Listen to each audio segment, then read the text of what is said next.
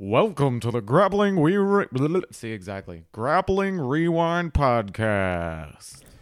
Welcome to this week on the Grappling Rewind podcast. In this week's show, we're going to recap Fight to Win 127 in Dallas, Texas. We're going to talk about the World Jiu-Jitsu Festival. We're going to talk a little about Battle Grapple 6. We're going to talk about Nicky Rod versus PD3, Pat Downey, in Who is Number One, and we're going to preview a little bit Forged in Fire, some super fights there. As always, on the show, I'm your host, Maine, joined by co-host Emil. Dude, I'm still very tired. Dude, it's 2 years till the next ADCC. I'm kind of bummed. I'm kind of bummed, but I'm also kind of ready. No, I know.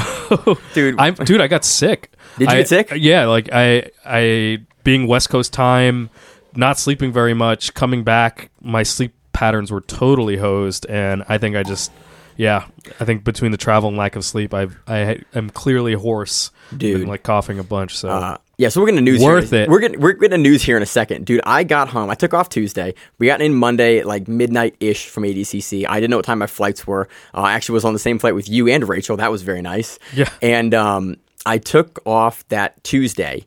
I went to bed at I edited probably till I think 12:15 or I think I did till 1:30 that morning. I don't know. Everything's a blur. I then woke up Tuesday at 1:10 in the afternoon. Yeah. My body was like, hey, you've been up till 3:30 or 4:30 every morning, our time, editing for ADCC. You need to take a sleep. Yeah. So I woke up Tuesday and I was like, what did my body just do to me? You had a ton of amazing interviews. I'm still putting out interviews from ADCC. Yeah, we got to interview basically all of our favorite grapplers. There's everyone's favorite grapplers. There's a bunch of guys that I missed. I'm like, oh, it'd be so cool to get an interview, literally get to talk to that guy. We didn't have time to do it. There's literally just no time. If you haven't heard the interviews we did interviews with Gordon Ryan, Gary Tonin, Tanquinho, Lachlan Thor, Giles, Orlando Sanchez, Craig Jones, Lachlan Giles. Those are all up right now on our YouTube Gabby page. Gabby Garcia. That's on Instagram right now. And so go find our YouTube page, Grappling Rewind, and look at those interviews because we did some really cool interviews with those guys, and I think it's really good content. Again, we're looking to expand more content on the YouTube side of things, so take a look. I'm going to be putting more stuff on YouTube as time goes on, but as well as the podcast and some other things we're doing. Let's see what else. Oh, yeah, I also updated the website. So the website now has some ADCC-related articles on it that David put out. It's going to have one by the time this comes out that you made to go up there, maybe one or two. Our events list is updated. It's been a big Grappling Rewind week. Yeah, there's been a lot of just amazing stuff. Like I'm still trying to think back on my favorite moment of ADCC, and it's just impossible to pick. For some reason, I have a soft place in my heart for when Gordon Ryan and Gary Tonin took the mat to face off against each other. That was just in the arena. There was something cool about the crowd because it wasn't just hype to see a match. It was hype to see these two guys face each other in a competitive setting. It had a different kind of aura to the crowd. Had a different kind of aura when those two guys walked out to fight each other. Honestly, it was a little somber for me. It seemed like Gary usually comes out goofy, but he was not goofy at all. He was not nearly as goofy this week. The whole ADCC. No, I mean he did. I mean he had his cowboy hat. He had his Five Guys shirt. He did stuff. But when he walked out to this match, there was a somberness to it. And Gordon on Instagram, I think, earnestly said that it was the saddest moment of his life, having to submit his coach basically in the biggest in the biggest arena that there is in grappling. And that's tough. But that moment of those two guys walking out was really special for me. Fionn upsetting Bia. Oh yeah, was a huge moment. That was all electric. three Lachlan Giles finishes. Again, we talked about this all last week. It was amazing. But having a week to kind of ruminate and see kind of how everyone took the losses, everyone took the wins, what people have done beyond there. I think Lachlan said he gained 12,000 followers in the first day after that on Instagram. That run was momentous. And again, I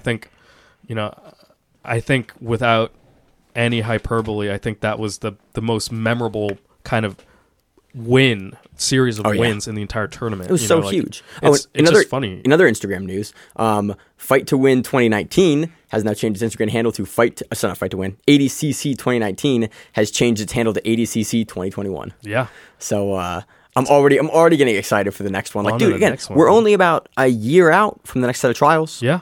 maybe not even a year out from the next set of trials. I think the trials usually take place November, or I forget when the East Coast trials take place, but like that, the whole cycle kind of begins anew. Yeah, and absolutely, it's just awesome. Oh, also shout out to BJJ World TV. We're using some of their photos. Yeah, follow them. They produce some other like really really good content, like similar to what we do. A lot more on Instagram side, like text based stuff, really cool interviews and other stuff. So shout out to those guys. They have my favorite picture of Lachlan Giles submitting Muhammad Ali. It's just iconic when you see it. You know, it's. I think the photo, you know, it shows. Oh my god! On that, that was last week. That was after we recorded the show. There was an image of Muhammad Ali getting submitted by Lachlan, and on the post it was Muhammad Ali commenting, tagging Kenan Duarte and Patrick Gaudio, like, "We need to get this DVD." It was hilarious. I thought that was such a classy move by Muhammad Ali. It was hilarious. It was endearing, like, and it gave Lachlan the props that he deserved. I was listening to the Fistful of Collars podcast. They were doing their ADCC recap show. I listened to so many ADCC recap shows this week. It's been like reliving it over and over and over again. And they talked about how Gaudio and Muhammad were like getting their knees looked at after Lachlan, you know, their Lachlan match, and they were both upset.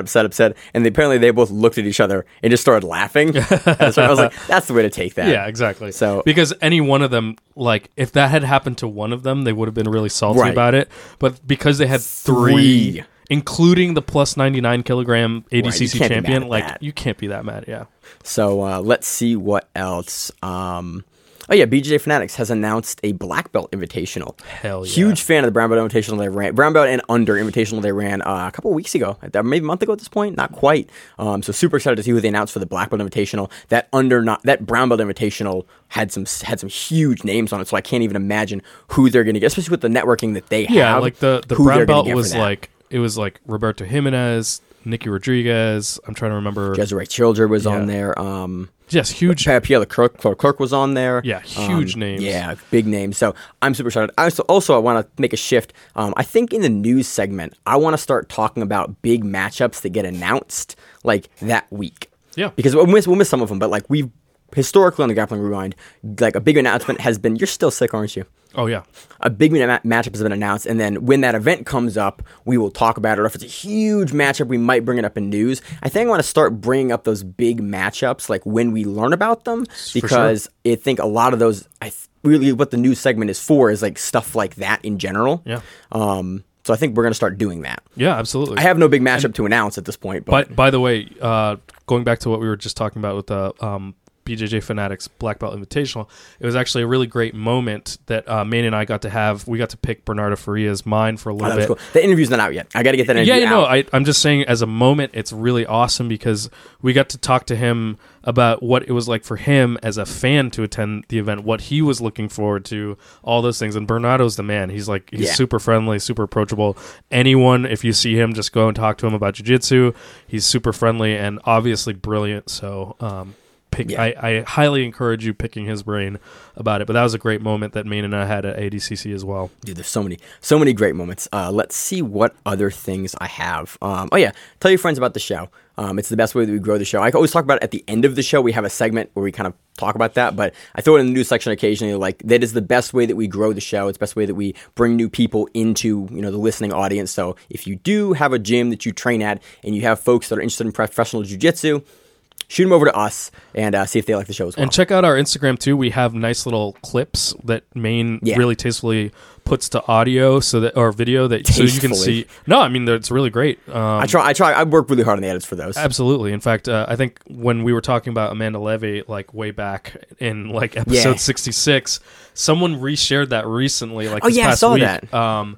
And it's a great example. It's an interesting little like audio and visual sort of bite, and then share that if you like it, by all means, send that to people that that train. Yeah, feel free to reshare any of the stuff on the Instagram page. Like, I don't care about that. Yeah, appreciate it. Oh, BJ Trickster also put us in their video when we were talking about Lachlan Giles. They tagged us in it, and it's basically the beginning of our segment is talking about him submitting everyone at Connectic. Oh, yeah, and then that's they right. kept sort of highlight video and like a breakdown video of what techniques he's using, and we're the intro to that. So that was really cool as well.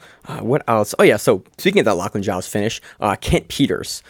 He is a hilarious dude on Instagram and on like other platforms. Had put out a YouTube video showing and breaking down Lachlan Giles' entry into that 50-50 heel. And you were right, it was a 50-50 heel hook entry. That's really good, and it like breaks it down. And Kent shows it like just a beautiful like instructional of how he did that. I saw it. It's really helpful because, it's a really subtle movement. It's brilliant. You also see how Lachlan is successful with it. Like, I think we talked about this before. People talked about him doing 2-on-1 grips on a leg and then the leg not moving when people think that they can kind of running man escape. And it actually helps out because we saw something like this scenario occur in the Tanquinho Mateus Gabriel match. Yeah, real so similar we saw the exact same setup. So, it's, we'll get to that in the Fight to Win breakdown. I think people are starting to see it. People are starting to look back at that tape and learning from it already. It's a really, really solid entry, but shout out to Kent Peters on that, because I think of all the videos breakdowns I've seen, that one, for me at least, was the one that like it's very succinct, it's very good, couple different angles, and Ken just walks through exactly how that entry happens, and it's really cool that other people are like good at jiu-jitsu creating like, hey, this is how this happened. Yeah. I'm a big fan of that. So do we have anything else in the news? I think just some minor stuff like did you see the beef between Tanquinho and AJ on Instagram? Oh, I saw that. Again, BJJ World, those guys put together like all the comments back and forth between AJ Agazarm and Tanquinho. And Tanquinho was like, yo, set it up. I don't give a shit. He, with no regard for human life, just murked AJ in the comments. He basically, Tanquinho goes through every single major grappling anything, any title, and is like, did you win this? No. Did you win this? Dude, did it you was win rough. IBJJF Worlds? No. Goes, Pans? And I beat no. you in Moscow. ADCC. And you can't cry. It was like, Jesus. Yeah, it was brutal, man. And then he tagged his manager. He was like, I think manager and Bellator was like, make it happen. And I was like, yo, Tanquinho, you don't want that Tanquinho smoke. That is some smoke. That is some smoke. Oh my God. Yeah. Normally, we don't really talk about. We don't talk about this, but like also Tanquinho doesn't talk shit. Like no. he seems like legitimately pretty pious as a person. Like, dude, he gave us a great interview. It was like super reserved. Friendly. He seemed super chill. He had that really awesome moment with Paulo after their match where they were just on the mats, kind of like they were talking about that they were like seems praying like a together. Great guy. Like seems like a chill guy. I think AJ really pissed him off. So AJ really pisses everyone off. So that's what's new in beef this week is Tanquinho getting upset with AJ Agazarm. Honestly, I'd watch that match. Yeah, sure. I watch any Tanquinho match. He's been a huge fan out of me. So I think that does it for news. Moving to the recaps. So we are back for day 2 of episode 100. We got Emil back. And this is going to go right at the end of the news segment, so people have no idea why we've jumped again. Basically, some big news came out, and we had to finish some previews. So big news. Mo announced that he got ADCC 2021, and it will be in the United States. And not only that, but he announced that he's already bringing Seth back on board, which is wonderful which we got real excited about. I was like, cool. Like if 2019 was this big, they're going to go even bigger for 2021. Well, it's just there's already so few questions in terms of production now. Yeah. We've seen what these guys can do. They already had the most successful ADCC. They produced the biggest and best grappling event of all time. Yeah.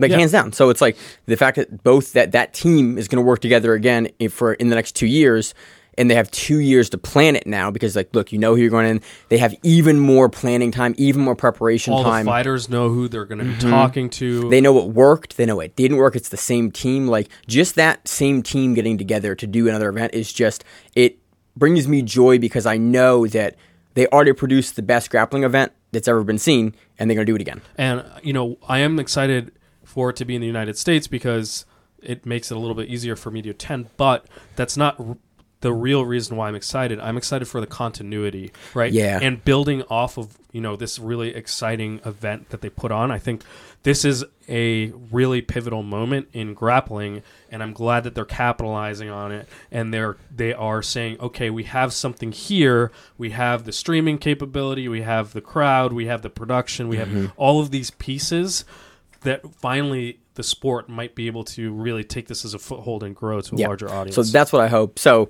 they're proposing locations, and we talked about this privately for a while, yesterday and even today. Mo is trying to push Vegas 2021. Emil and I were kind of going like, it'd be dope. Miami would be dope. You talked about New York, as well as being like a really good, like, you want to bring in a local market. So it's like, it's cool right now. There are all these discussions about if it's going to be the United States, where in the United States, basically different places are kind of almost making their bids now. Like, fans are going, you should host it in my city because. And so Mo seems to want to host it in Vegas. He put some really good information out as to why he wants to host it in Vegas. Vegas is the MMA, it's the fight capital of the world for MMA and boxing and other sports. So he kind of wants to bring ADCC there to kind of establish it and legitimize it in that same area. And this is just Emil Sandoz Rosado speaking his own mind. This is that caveat, like, not endorsed by the Grappling Rewind. Yeah. I mean, kind of is if you're saying it here. Yeah, but it's just my take. I've never run I haven't produced anything. I'm not a promoter, but here's my thought. The reason why I say New York is it's probably the largest, but maybe at worst second largest population of jiu-jitsu practitioners in the United States, with the only exception to that maybe being Southern California. It was either San Diego or Los Angeles proper. And I would say that probably New York, the greater New York area, just by sheer numbers. It's about, what, you say 20 million people? Yeah, in the greater New York area. 20 million people. I mean, it's within drive distance for us. And just look at the schools that are in Manhattan alone, right? You have Unity, you have Marcelo Garcia, and you have Renzo Gracie. Yeah. And all of those guys had places. Did Unity win anything? I think Shaolin is also in New York. I mean, people don't talk about him as much, but that's another huge. There's a bunch of huge affiliations and a bunch of guys from like that area that produce world-class level grapplers. Again, it's not a bad bait. I just think New York's really hard to get around in. So, like, but it's like, I feel like what you have to do is you have to build volume, right? Like, you have to have a larger event. Like, what I would love to see is in Emil's ideal world, sell out Madison Square Garden, right? Like, that would be cool. That would just be huge. That would be cool. It would just be like, it would be just colossal. I've been to NFL games, and the feeling of walking into a stadium with like 30, 40, 50,000 people in there screaming is like, different experience. It's a different experience. And so to have that, I would love to see. Mo wants to do the MGM in Vegas, which I think is another one of those pivotal arenas that you could do. I don't know how big MGM is. But I used to know, but I don't know. 10 to 20,000 people. Is it that? I think it's smaller than that. Yeah, okay. I don't know. I don't know. I'm going to speak out of my ass I just feel here. like, if you do ADCC building off of what happened in LA this year, you do and that the massive in New York success City, that was. I think modestly you could double those numbers in New York City. And I can't speak to it. I think that would maybe be realistic, but it's got a good airport. Like, LA has a good airport. So. But like, airports aside, just look at the local population. Then you have 3 major airports within 40 minutes to an hour, right? You have Newark, you have LaGuardia, you have JFK. Boom. Not to mention you're drawing from 20 million people. Yeah. So we're postulating. This will be a conversation that we continue until the actual city is announced. But I got excited about it. In the U.S., Mo's doing it, Seth's doing it. Like, wherever it is, it's going to be awesome. Yeah, we're going. Like, as soon as I'm going to do the exact same thing I did last year, which is as soon as the dates are announced, I'm buying ADCC tickets and I'm buying flights. Yes, we were just talking to a friend about this. Like, you have to go. If you're listening to this podcast and you're in the United States or somewhere, start budgeting now. Yeah. You have 2 years. Yep. Proper 2 years. Yeah. Start budgeting to go on this badass adventure to ADCC 2021. Absolutely. So, anything else on that? That's it. Awesome. Go save for the event. Go to the event. Oh, also, I forgot about news. This is Grappling Rewind episode 100. The big 100. Congratulations, man. You've been here for like most of them at this point. Yeah, at this point. The whole team, I'm the only one that's been on all of them. I'm not sure if that's a good thing or a bad thing. But we made it to 100. Yeah. No one's stopped us yet. Honestly, FCC hasn't come down on us. Dude. Like, me and Josh can drop as many F-bombs as we want. Pretty much, great. yeah. Yeah. It's great. You're episode 100. We were going to do a big thing for episode 100, but ADCC happened the week before, so Emil's been sick. I've been super tired. It's been episode 100 week, okay? Basically, yeah. Maine especially has put in a bunch of effort releasing tired. releasing these amazing interviews. We typically don't do interviews. I think when we can talk to someone that is a huge name that anyone can relate to, and they can talk about a specific event that they are engaging in, that they're competing in, I think that's great. I think your interviews are wonderful. It was great to interact with everybody there. So episode 100, there you go. You had a whole week of content. You had 3 ADCC episodes that we released live, basically, like every single night of ADCC. Yeah, so 100 like numbered episodes. Episodes that come out on Tuesday, typically. But this week, there's a plethora of, Grappling Rewind that you can listen and watch. And we're happy to share that with you. We were happy to meet a bunch of people. That was awesome. Like a bunch of listeners. That was really great to interact with people. Thanks for the feedback and everything. Yeah, and I think it'll help make our show better, and I'm super excited for what the next 100 episodes will bring. Yeah, we're hoping to expand. And I think we're definitely going to do more interviews at events. I think we have some. Emil and I and the whole team have talked about basically expanding in some different areas and being able to do additional content and give basically additional stuff and in professional information to the community. I think we're really excited about that. Nothing we want to really announce yet, but we had a big discussion between everyone on the team here about like episode 100 and what we were looking for post ADCC and what we were looking to do in the future. And we have some real cool stuff in the works. So because it's been just about 2 years now. Pretty much. I think November 7th. Fight to Win. I know about Fight to Wins. Fight to Win 53 was the first show. And we've been doing it ever since then. I think November 7th or 11th of 2017. Right. We've missed 1 week, which was that first Christmas, like a month in, and then we've not missed a show since then. Yeah. So that does it for episode 100 talk. We were going to do a more special episode. We have Rob Sullivan on to talk about the wrestling matchup between Nick Rodriguez and PD3 Pat Downey a little later in this episode. And but yeah. Awesome. So thanks that's for tuning in for 100 episodes. We appreciate your time.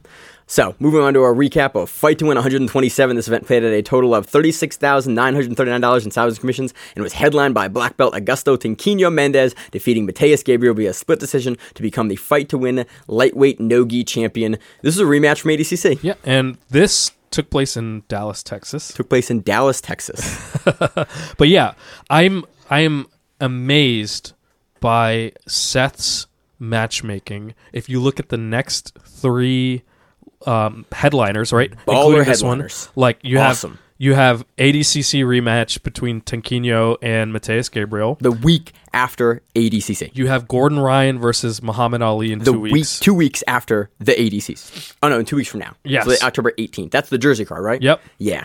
And then the week after that, you have the ADCC rematch of the plus 99 kilogram finals, Kaynan Duarte versus Nicky Rodriguez. The craziest lineup of all time. That's just amazing matchmaking by Seth. That's brilliant. Like, dude, it's funny. Like half the guys we interviewed after ADCC were like, whatever, I'm looking to get more matches with Fight to Win, and whatever Seth's gonna, match me up on. I'm like, if all your top guys are like looking for matchups on Fight to Win, like this is why we cover Fight to Win every single week almost, because they put on fire matches. This was a fire match. Fire matches, and they're constantly evolving, right? Like now adding judo title match. Judo's been awesome. amazing. Yeah, Fight to Win has been incredible.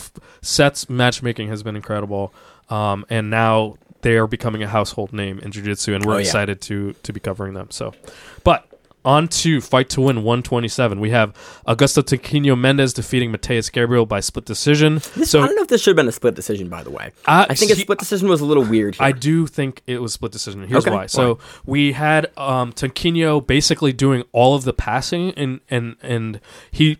Most of the passing was from standing, so there's amazing guard work by Mateus. Yeah.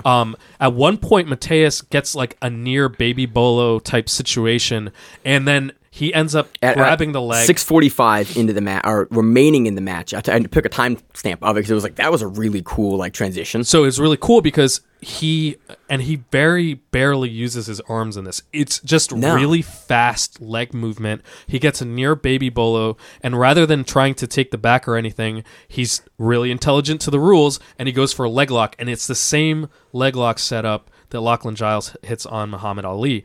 But there's a key difference, and that's where It's Tanquinho. Well, and Tanquinho's real good. the other thing too is that Lachlan, what he does is he gets the 2-on-1 grip on that ankle, and then he rips the leg up into a saddle position first. Okay. In this case, Mateus Gabriel just launched immediately into the heel hook and wasn't able to get to that deep saddle that Lachlan hit. Okay.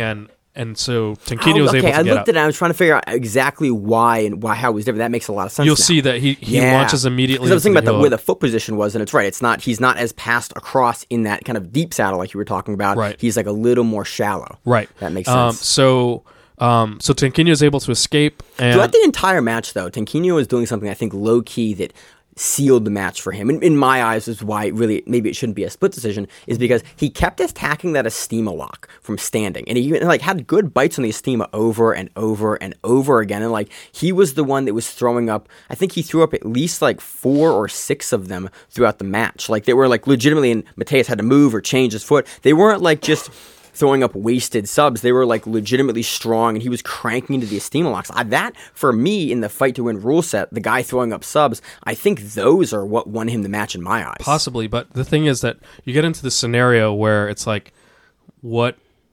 do you weigh a bunch of Estima lock attempts versus one deep inside heel hook attempt, right? Right. So it's a little different, and then And we've talked about this before, Tanquinho- how much does one rear naked choke count for versus minutes on the back attacking a rear naked right choke versus one super deep one that doesn't work. Yeah. So or 2 or 3 leg lock attempts, right? So there it's hard to weigh these things. And actually, at one point, Tanquinho goes for his own heel hook. Basically, it's a scramble exchange. Oh, that's right. That's what I'm Mateus talking about ends up on top. at 6:45. And Tanquinho goes for his own heel hook. I think, for example, and this is completely subjective, but I think it's less threatening. It's an outside Ashigarami attack that Mateus, is able to escape immediately. So I think it's a tough call.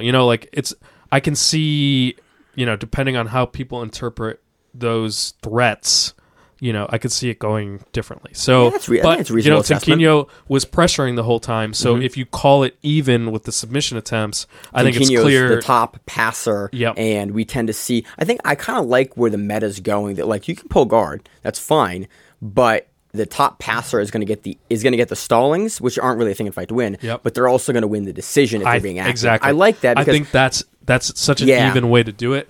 They get the stalling penalties, but they get the decision if they maintain. Right, and I think that's I like the current meta that we're seeing, because I feel like we're getting a lot less matches that are kind of like City and Stolly in that knee cut. We're getting guys on the top that are really trying to fire that knee cut through, which is what Tanquinho did for the majority of the match here. Right. So, great match. Tanquinho is a beast. Happy to see him competing again. We saw him with one of our favorite matches in Fight to Win versus the Wagner matchup. That was amazing. That's still a great match. We got So before I got to say it on the show, I need your list of Rewind recommends matches so I can get it up on the website. Here, I'll start doing that now. Okay. While we continue on. So next match we have Vitor Oliveira defeating Rafael Formiga Barbosa to become the Fight to Win Masters welterweight champion. Barbosa was 7-0 going into this matchup. Yeah, it's but it was a dominating match for Vitor. Vitor was just on top. Just Barbosa was passing the entire just time. trying to sweep. He started from the half guard from the pole, and he got some really cool half guard entries going. He would get out, he'd get up to a dogfight position, he'd almost get over, but Vitor did a great job the entire time stuffing, I think, every single entry and turnover and sweep attempt. I think they went up to the feet a couple times, but Formiga would pull again into the half guard, and he would get some really nice lapel work. It was a beautiful technical match, definitely a little bit on the slower side, but it was just Vitor just shut all of the passes down, really technically. Yeah, absolutely. So it looked completely suffocating. Vitor again completely dominated there. But yeah, we can move on. It was a fun match. It was super technical, and I'm interested to see now that Formiga's not the champion who they're going to give him, because I assume that he is on the short list again to re-challenge for that title. So interesting. So next match we have Buddy Roberts defeating Rocky Birdie via Cloverleaf, and that was submission of the night for the black belts. This is a nifty setup. This is like my favorite setup for the Cloverleaf. This was an amazing match, and actually we had to check to make sure that the knee wasn't completely blown out after this. But basically, Buddy gets a takedown, and Rocky reguards, and he goes to a seated guard with one leg in and one leg out, and Buddy backsteps and sits into the saddle. This is my absolute favorite Cloverleaf entry because you sit back, and then the way that you have your hips positioned is like you can roll and get both their legs on top of each other to finish for this clover. I think on the show, I had to show you what a Cloverleaf was. Yes, you did. 30 or 40 episodes. You're like, what is a Cloverleaf? I'm like, it's this thing. You're like, oh, that sucks a lot. I don't like that at all. Well, it's amazing because even if you don't hit the Cloverleaf submission itself, you have both hook, legs. You have the knee bar. You have heel hook on both legs. You have the knee bar. There's a toe hold you can go for there, and you get the cast. But like the Texas Cloverleaf is low key. It's like, that's my favorite entry because it goes to the knee bar, or you can get the Cloverleaf. Yep. And you can keep fighting through like all of these different submissions as the guy tries to escape. Which is crazy because Rocky doesn't seem to be aware of how much danger he's in. Like, I think he's aware that entry is super strong though. Like, it's really hard with the angle of your hips to start pulling stuff out where the Cloverleaf is. Like, Cloverleaf, whenever guys get hit with the Cloverleaf, it always looks like there's this weird pause because you're not at a good angle to come for the hands. You're not at a good angle to like roll the hips because you have both legs turned. You're not at a good angle to like turn the feet. Like, it's just this kind of like dead-ended position unless you've kind of got the jump and you're starting to free your knee line out. Like, yeah, it's a really nifty sub, and this I think is my favorite way I see it entered and my favorite way I see it finished. That top side Texas Cloverleaf, beautiful, deserves submission of the night. At about 5 hours and 40 minutes and 58 seconds is when that happens in the match footage. If you want to go back and watch it, highly recommend. I love the Texas Cloverleaf. Yeah, one of Maine's favorites for sure. It's awesome submission, great entry. We have Johnny Tama defeating Diego Santana by rear naked choke. Tony Trammell defeats Dave Matthews by heel hook. Marcus Antelante defeats Rafael Lang by decision. Michael Foster defeats Jody Jones by decision. Andre Gomez defeats Tony Tipton by decision. Igor Paiva defeats Jonathan Hunter by decision. Luana Alzagir defeats Chelsea Lyons by decision. Jordan Burton III defeats Alex Guerrero by decision. Lucas Lima defeats Devin Ordinario by decision. And onto the judo matches. These were fucking awesome. Dude, as per the judo usual. matches for Fight to Win are always that hot, spicy fire. Absolutely. We have Taylor Weber defeating Nathan Kearney by decision. And this is about 5 hours and 25 minutes into the event footage. He becomes the Fight to Win judo featherweight champion. Is this the first? This is one of the first few, if not Titles. the first title for judo that Fight to Win has done. I can't remember one, yeah. I talked about it. Oh, this is being the first one. I'm not sure if we talked about when we previewed this matchup that this is the first one, or if one has occurred previously. But it's one of definitely the first few. I'm pretty sure this is it, because this is also some of the most judo matches we've seen. I think we've seen 5 or 6 is the most. I think there might have been one card where there were more, but like typically we see like 2 to 3. So it's cool to see the more judo being showcased on the cards because the judo matches, like, they always guys just bring it. Especially when you start looking at the next match. We have EJ Lynch defeating Matthew Kearney by choke. Well, I want to talk about the previous match. Sure. There was a really cool modified Peruvian necktie entry here. It's from like a clock choke variation. There was a bunch in the other match too. Yeah, dude, there's like 2 or 3 different matches on this card that had a really similar like judo Peruvian necktie. Like some guy goes for the clock choke and then they loop around and they step over and for like a one-armed Peruvian variation with the gi. Really cool. You see it occasionally in jiu-jitsu, but it was cool to see like a couple different judoka on this card utilizing that entry. It was like really interesting. So we have EJ Lynch defeating Matthew Kearney by choke. And this was submission of the night for the judokas. So yeah, EJ hits really nice Uchimata to Ouchigari combos. Like the only reason why I know that is because I watched a breakdown where they broke down Ronda Rousey, and this is like her favorite combo, basically. Yeah. It's a really strong combo. You see it work like in gi and no-gi and MMA. It attacks the near leg with the Uchimata and then the far leg with the Kochi. Yeah. So it's awesome. There's a dude on my club that hits this on me all the time, and I've got him to teach it to me because I really love the Uchimata. Like I throw the Uchimata in no-gi and in gi. Like I'm really, really comfortable with that throw. But he has really good combos off of it, so it's really cool to actually be in my own training, be learning this combo and then to see it getting hit in a professional matchup. So then Matthew attempts a double leg on EJ, and EJ reverses. Matthew turtles, and then EJ steps into a triangle from the back. And he holds it for a while. He's even transitions to an arm bar. He's holding it, and like the commentators are like, he's out. He's not out. He's out. He's not out. Which is crazy. I think he's out. I don't, like, in jiu-jitsu, it's weird. In jiu-jitsu, I never see someone actually get choked from that. It's usually a control grip. He's in a reverse triangle from the back. Yeah. Basically, he's in inverted. Inverted triangle from the back. So there's like 4 different triangles. Right. You have the triangle. You have the reverse triangle, so which is when on you the say wrong reverse side. triangle, I always think of your legs going goofy, right? Yeah. So basically, instead of choking on the good side, you're choking on the bad side. Right. Like Exactly. the non-arm side. Exactly. Right. So that's a reverse triangle. So then you have an inverted triangle, which is when you're upside down. Then And you have a triangle from the back, back, which is when you're seated in there in your lap. Right. Then you have an inverted triangle from the back. That's and what then we you have had an here. inverted reverse triangle. Okay, So this was an get, inverted triangle from right. the back. I always get super confused with all the naming and terminology because I'm like, okay, was this a reverse, inverted, or reverse? Because there's so many variations you can triangle someone with. So this is a reverse triangle from the back. Right. Yeah. I love this attack. I've seen judoka hit this a lot. In fact, Well, it's right off the sprawl, and if you get far enough on the guy in the sprawl, and you can start locking your legs around him, Yeah, why not? like, Boom. Yeah, it's rare to see it in jiu-jitsu, but like in judo, you see guys like we see this position a lot more in that like way where guys driving on. I their think legs. probably because in jiu-jitsu, when someone turtles, people are way more focused on taking the back.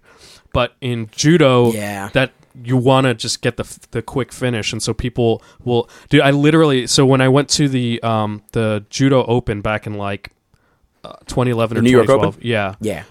I saw this huge dude from Germany hit this, where it was a turtle. He just grabs the dude's belt, grabs behind the collar, literally just like deadlifts the dude off of the ground, and then steps into a triangle to choke him from the back. And I was like, that's baller. We would never do that in jiu-jitsu. We definitely try to take the back and work like Dude, an RNC. that's why I like the judo fight to win, because you see like a bunch of other groundwork that's like, oh, that's slick. Like the Peruvians, like all the Yeah. Peruvian entries, like, Yep. oh, that's a slick entry to that. And basically, this inverted triangle from the back is super tight, and Matthew ends up going unconscious. Yeah. Like, And like he's- I didn't he's out. see it. This is not like a Valhalla club. This was like, is he out? And Seth's looking at it like, is he out? Is he not? And like, Yeah, and like I have absolutely no idea. I watched the finish like 2 times. No idea when he goes out. Yeah, it's hard to say, but so I think he was just kind of fighting semi-conscious or whatever. Deservedly submission of the night for the judokas for fight Awesome. to win here. Go back and watch it. We have Gyala Kalman defeating Garrett Andrews 1-0. We have Matt Jackson defeating David Yoshida 1-0. And that was fight of the night for the judokas. Matt came out, and on his title card for his name, it was listed as Sexy Matt Jackson. I just love it, because Fight to Win usually like puts people's like names on the card. They don't usually put like haha funny caveats. So it was funny to actually have him introduced on the card as Sexy Matt Jackson. Yeah. This match had great exchanges. There was Another Peruvian was in blast this one. single. There's multiple times Yeah. this like clock choke Peruvian necktie. I like the way judokas go for the single leg, because they go for that single leg with the whole point to slam you on your back. Like, it's not that wrestling single leg or like the jiu-jitsu single leg where it's like, cool, I want to sit you to your butt and get around your guard. It's no, I want to lift you up and turn you. It's like the DC single leg where like you get it up and you lift and you rotate them over and they land flat on their back. Like, I like how judo, it's like that impressive looking single leg, because they try to lift up and like walk the guy with it. Yeah, And you it's saw awesome. that here. So the Ippon, I had to look this up. Okay. But I did. I'm Well, trying. the camera angle's a little hard here too. It is hard. Because Seth walks right in front as the opponent I happens. think I found it. Okay. And I'm trying to learn to be able to identify judo throws that I'm not familiar with. Right. That we see less in jiu-jitsu. So this throw, I'll describe it to you first. Basically, Matt, they're fighting towards the edge of the corner. Matt has a collar grip, I think, and then with his far arm, he reaches over behind and gets a belt grip while they're facing each other. Yep. And then what he does is he does a kind of like wheeling motion towards that outside belt grip hand, and he kicks his right leg to hit David's far leg. Okay. Yep. So it's And right now we're at a pretty standard entry for a lot of different throws. right, and what happens is it's a wheeling throw where basically David goes completely like flying overhead. And I looked this up. It looks almost like a foot sweep variation. It for looks how like a he foot hits sweep. it. Yeah, but he's like, there's some super like big lift here as well in the But foot the difference is like, yeah, exactly. There's lift and rotation. So Yeah. I think it's a Sasai Surikomi Ashi. So it's a throw that I'd never heard of. I had to literally go through and One more time, Milf. it's a For the people in Sasai the Surikomi Ashi. Sasai Sudukomi Ashi. Yes. Sweet. So it's translates to lifting, pulling, ankle prop. That's exactly what happened. It was Yeah, lifting, exactly. pulling ankle prop. Yeah, Dude, it's that's funny. why I love the judo names for those, because like the Japanese for me is super hard because I don't really speak Japanese, but I love the translations. It's always like, that's a big arm, like inside wheel throw. You're like, that's exactly what that throw is. Yeah, it's a big arm inside wheel throw. Like, oh, this is lifting big ankle prop throw. I'm like, oh, sweet. That makes sense. So anyway, I think that's what that is. It'll be interesting to, in the future, sit down with more judoka and try to, expand our judo. I'm low-key nomenclature. working on something to get Sweet. the judoka in to like talk some That'd be judo great. with us. So- nothing yet, but I'm working on it. Again, multiple Peruvian neckties by David. And David actually nearly hits a leg reap, but Matt twists around and lands belly down. At 1 second remaining, Matt hits a drop Saoinage, but David pivots on his head to land in turtle.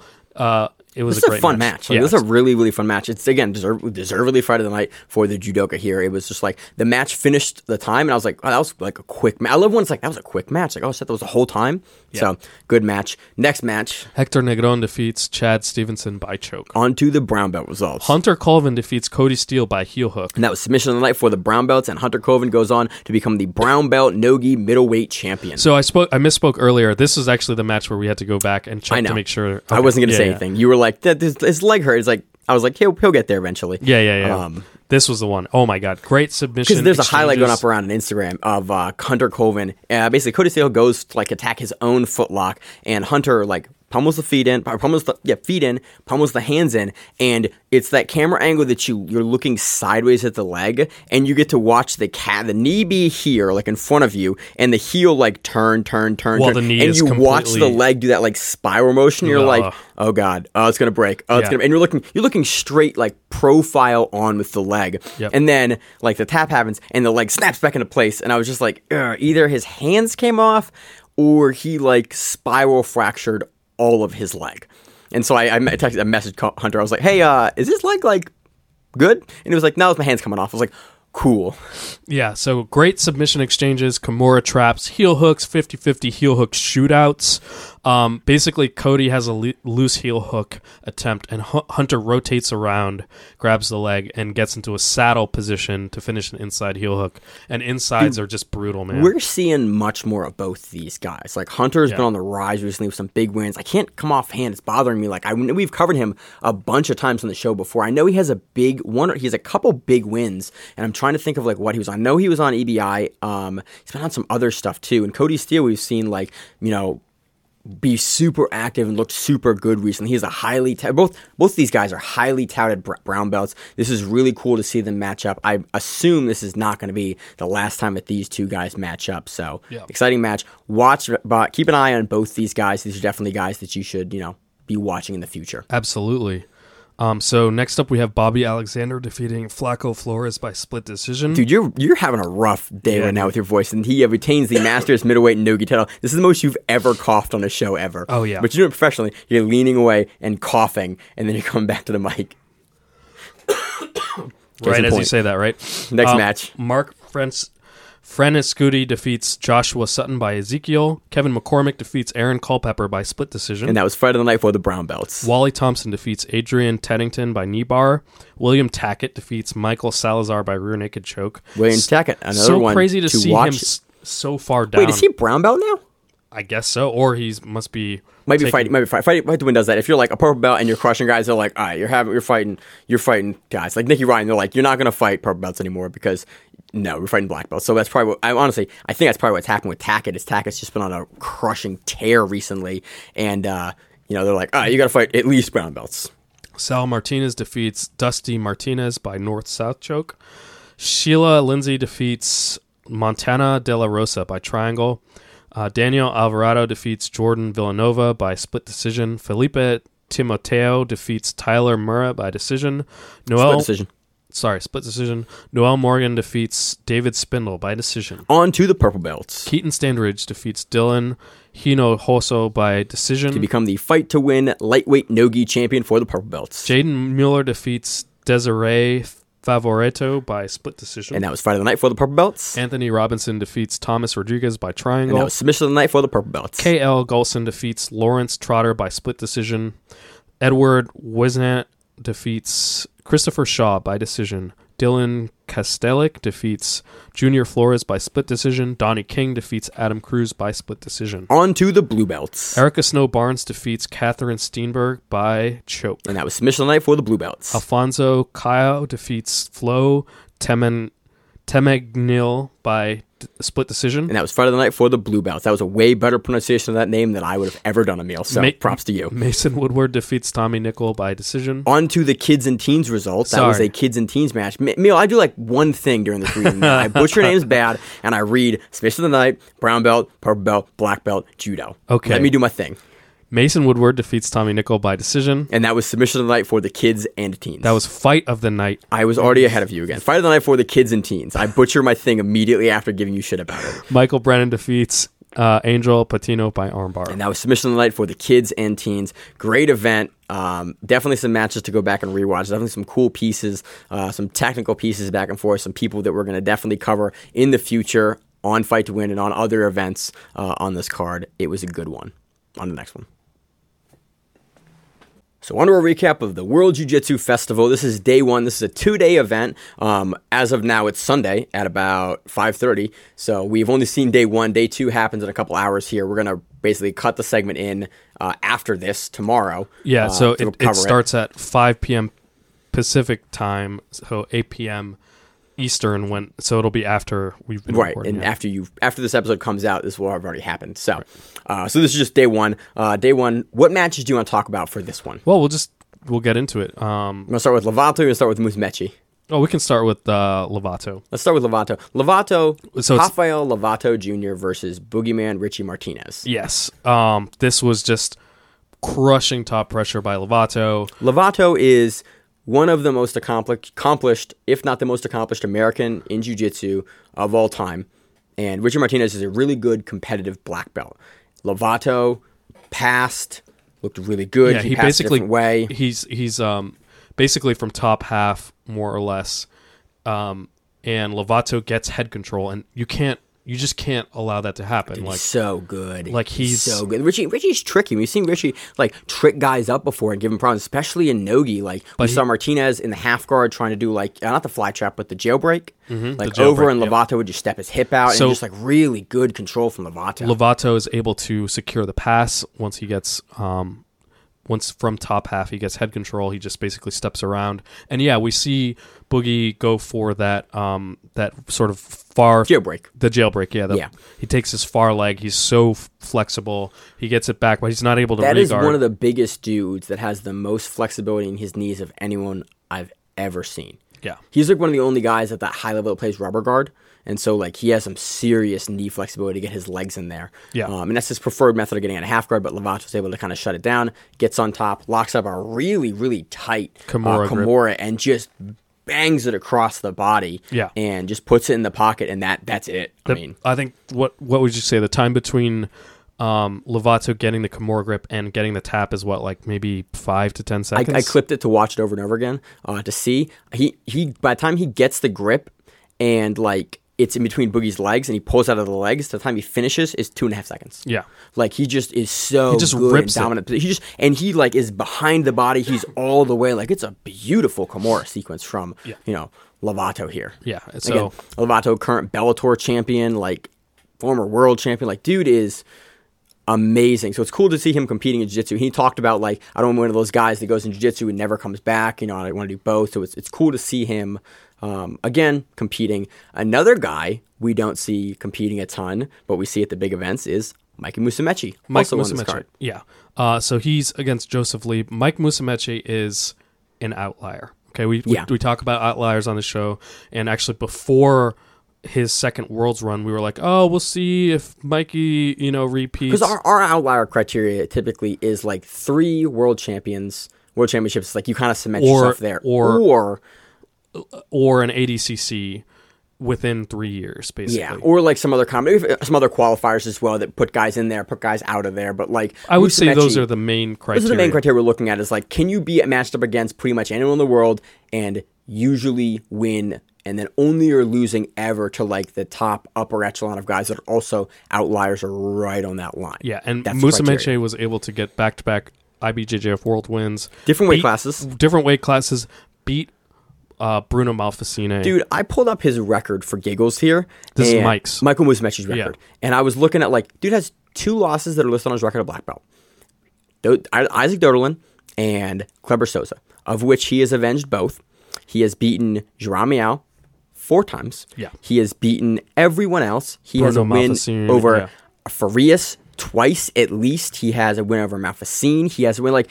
The dude is... Yeah, he's unstoppable. He's crazy. So in this match, we see him pass the guard, get around, get to like an omoplata position, finish the omoplata even before the full like turn up and turn around. This was a squash match, like a minute 45 in, and the match is over. And Mike stepped back and allowed Joseph to regard at one point. Like, yeah, he was so good. He's in the pack. Like, it was beautiful work from Mikey here.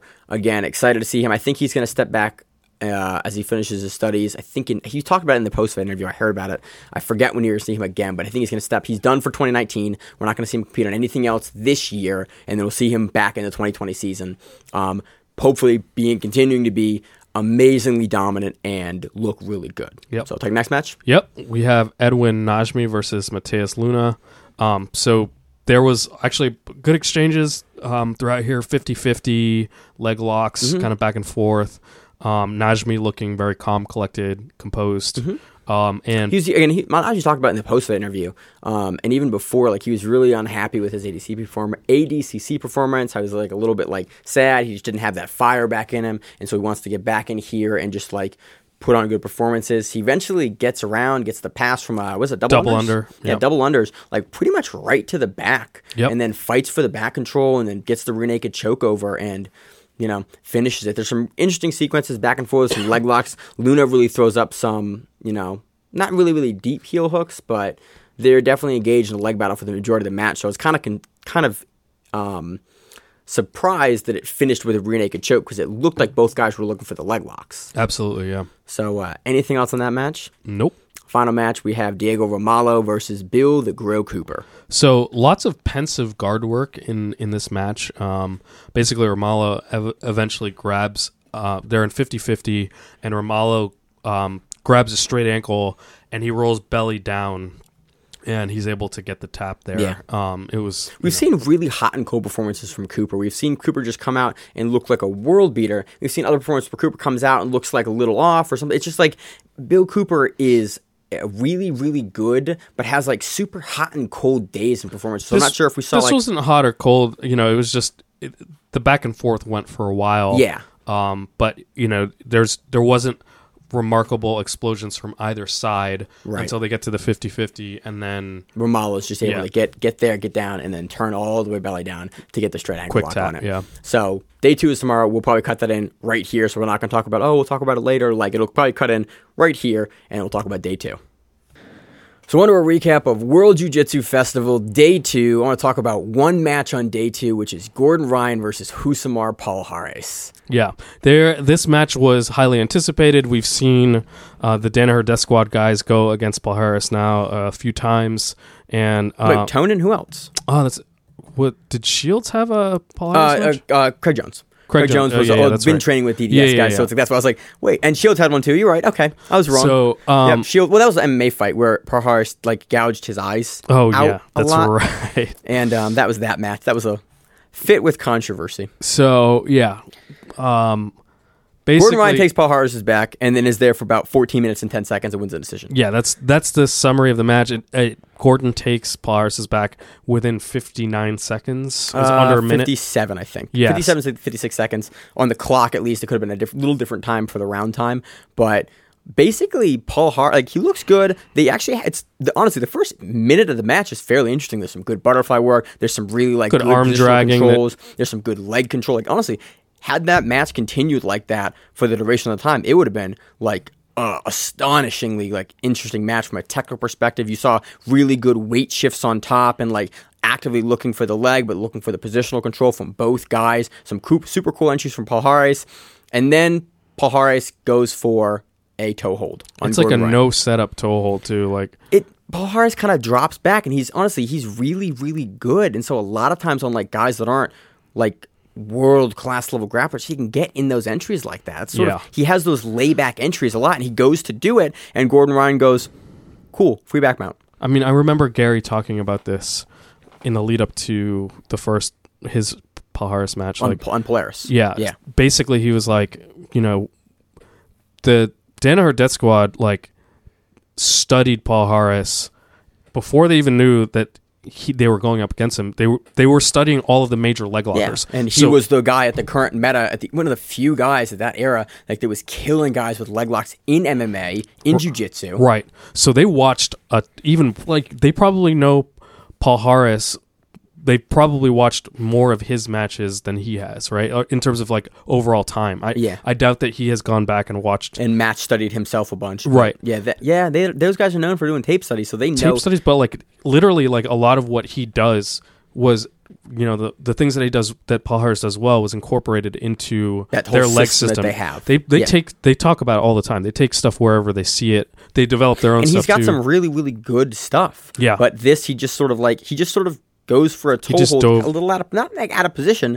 Gordon Ryan's just able to see the setup, and then just immediately put the back in. And then he's there for 14 minutes and like 10 seconds. Yeah. And at one point, he traps the arm like really late into the match, and Palhares is able to pull out. Gordon Ryan posted on Instagram that he thinks he was greasing. He had a hard time getting across the choke. I mean, Gordon Ryan was super down. He switches the body triangle, switches the legs a lot. Did Gordon say that or Gary say that? I thought Gordon had said that. Okay. Again, that was the whole match. Like, it was Palhares like defending, honestly, impressively defending for as long as he did. He's like high in the back, he's low on the back, like he's high up. Like, really, if you honestly want to look at like really high level rear naked choke defense, this is what it looks like. Again, it looks very similar to, honestly, a lot of what Rodriguez was doing versus Kenan Duarte. Like, really similar position with the shoulders and with the hands. Not able to get. I mean, Gordon's not able to ever get the choke in really deep ever. He gets over the face like a little bit, but never like, oh, it's close. That's the whole match. So Gordon wins a pretty straightforward decision on it and looks good. Anything else you got on the match? That's it. All right, that does it for day 2 of World Jiu-Jitsu Festival. So on to our recap of the Shugio Invitational, Shugio Episode 7, the final episode. We saw Nathan Orchard versus Max. Give me his last name. Roshkov. Dude, for some reason, I keep butchering his last name. Before we started recording, I kept trying to say it, and I was just like, all right, Emil's going to say this name now, as per usual. So these two guys, if you haven't seen Shugio, the entire event is now up. It was released episodically, event by event, week by week. They did a pause. They paused for the final episode because ADCC was going on. They released the final episode. It's 35 minutes long. It has been a trip to watch these guys compete against each other. Nathan Orchard and Max Roshkov are in the finals, the winners of both sides of the brackets. And what do you think about the match? Yeah, the match it's great. It's two completely different styles. It's a smash mouth wrestler versus a 10th Planet, dexterous guy, right? Yeah. Like, those are two very disparate styles, and it's awesome to see them play out in a submission-only format with no time limit. What ends up happening is there's really good back and forth. Oh, yeah. And ultimately, Max begins to go for his A game, which is control and pressure. That top pressure control, we saw him use it in a couple of different matches. That Darce game was good. He gets on top, he puts really good pressure into you from the top position and looks to start hunting from there. Right. So what ended up happening was they were standing, and Nathan got I think it was an arm in guillotine, and he actually got this really interesting grip that he talks about in the post-fight interview where you have to see it. It's hard to describe with the words. In the audio podcast, Emil's waving his hands around in a very interesting configuration. It's like this weird... it's not a typical Gable grip. It's like an inverted Gable grip. Basically, you lock your hands over your own... I can't. See, exactly. Watch, if you listen to the audio podcast, go look at the YouTube version of the show and look at what Emil is doing with his hands right now. It's a really cool grip. I'm going to start messing around with it. But basically, Nathan talks about how the only time he teaches his students to hang on to a guillotine is if they have this kind of entwined gable grip, we'll call it, and so he ends up getting that. Max is on top in this weird guillotine, and Nathan is able to roll him from bottom side. That's how tight that grip is, and they keep scrambling. Max gets to a north-south position, and the 10th Planet guys, we've seen this time and time again. You can put them into controlling positions, like you can put them in bottom side, you can put them in bottom north-south, and they have these interesting ways of getting out. And so Nathan starts to do that thing where you kick your legs over and take the back from bottom north-south. We saw, I want to say it was Meow. We saw Meow do this at Grapple Fest 5 versus his opponent there. I think it was Meow. I think we might have also seen Imanari do a variation of this as well. Like the way they start to I think it was definitely Meow. Because they hit a reverse triangle off from the same position from the guard like this. It's just bottom north-south. You're just so flexible that you can invert to the point where you take their back. And then when he inverts, he doesn't fully get the back there, but he starts pummeling through for the arm. And you see some really camera angles looking directly on the side where Orchard's feet are like pummeling the arm. And you see him doing some really interesting pummels on the shoulder and the arm for Max's far side arm. Yeah. As like a controlling point. It was super nifty to watch. That control. The first thing that Nathan does is he snakes his leg across Max's abdomen to get into that inverted armbar position. Then Nathan starts attacking the armbar as you would from an inverted armbar attack, and Max is doing a great job. He pushes the leg down and staples it to the ground with his knee, and then Nathan pummels through, as Maine is saying, and he's able to fight off Max's far arm. It's a really nifty It's so good. And you look at man, he's really composed. He's like just in the stack, like really composed there and still like fighting with the legs. It was it's nifty. You don't see a lot of guys that have that level of like comfort in that position to have the wherewithal to be fighting like the legs and the hands that way. Absolutely. But at this point, Nathan is in his zone. He feels totally comfortable here, and he talks about this a little bit in the post-fight interview, and he's able to transition from the arm bar into a tight triangle and gets the tap. Yep. So he is now Shugio's inaugural champion at 155. So super exciting. Like, that's awesome. A bunch of other guys on the event got paid out for fastest sub. Second place got paid out. Like, Shugio was a really, really fun event. We have been covering it for, 2 months at this point? I think so, more than 2 months now, because we did previews for it. Like, it was fun. It was a lot of fun. I really hope that more events run their events like this. I had a great time covering it. It was a really great bracket. The grapplers were good. The interviews were good. The way they set it up was good. The technical stuff that they did with it was good. Like, it was just a really cool, unique event, and I really hope that we see a Shugio 2 out of this one. I think what I love most about the event is you get to show jiu-jitsu as it is, because you can edit down a 71-minute match into 5 minutes. 2 minutes, 5 minutes. A highlight video of hey, here are the pieces you want. And then if you want to see the whole match, it's out on YouTube. Right. Here it is. And all those matches, all the full-length matches are up on YouTube for you to watch. So it's it gives you the best of both worlds. Really great event. Go watch it. It is free on YouTube. It's always great to see high-level free content going up on YouTube for you to watch. Support Shugio. Go and watch it.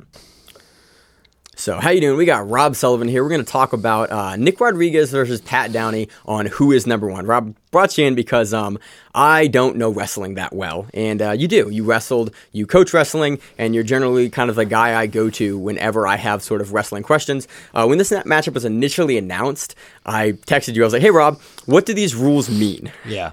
So it was a special freestyle match, and you kind of termed it best. It was modified freestyle rules. Okay. They took freestyle rules, and they were like, okay, how can we do this to make it as even as possible? Yeah, because basically Pat Downey is a very, very good wrestler. We're getting to kind of his credentials and who he is because he's trying to set up a match with Gordon Ryan, or Gordon Ryan and him are trying to set up a match. We'll talk about that at the end of this segment.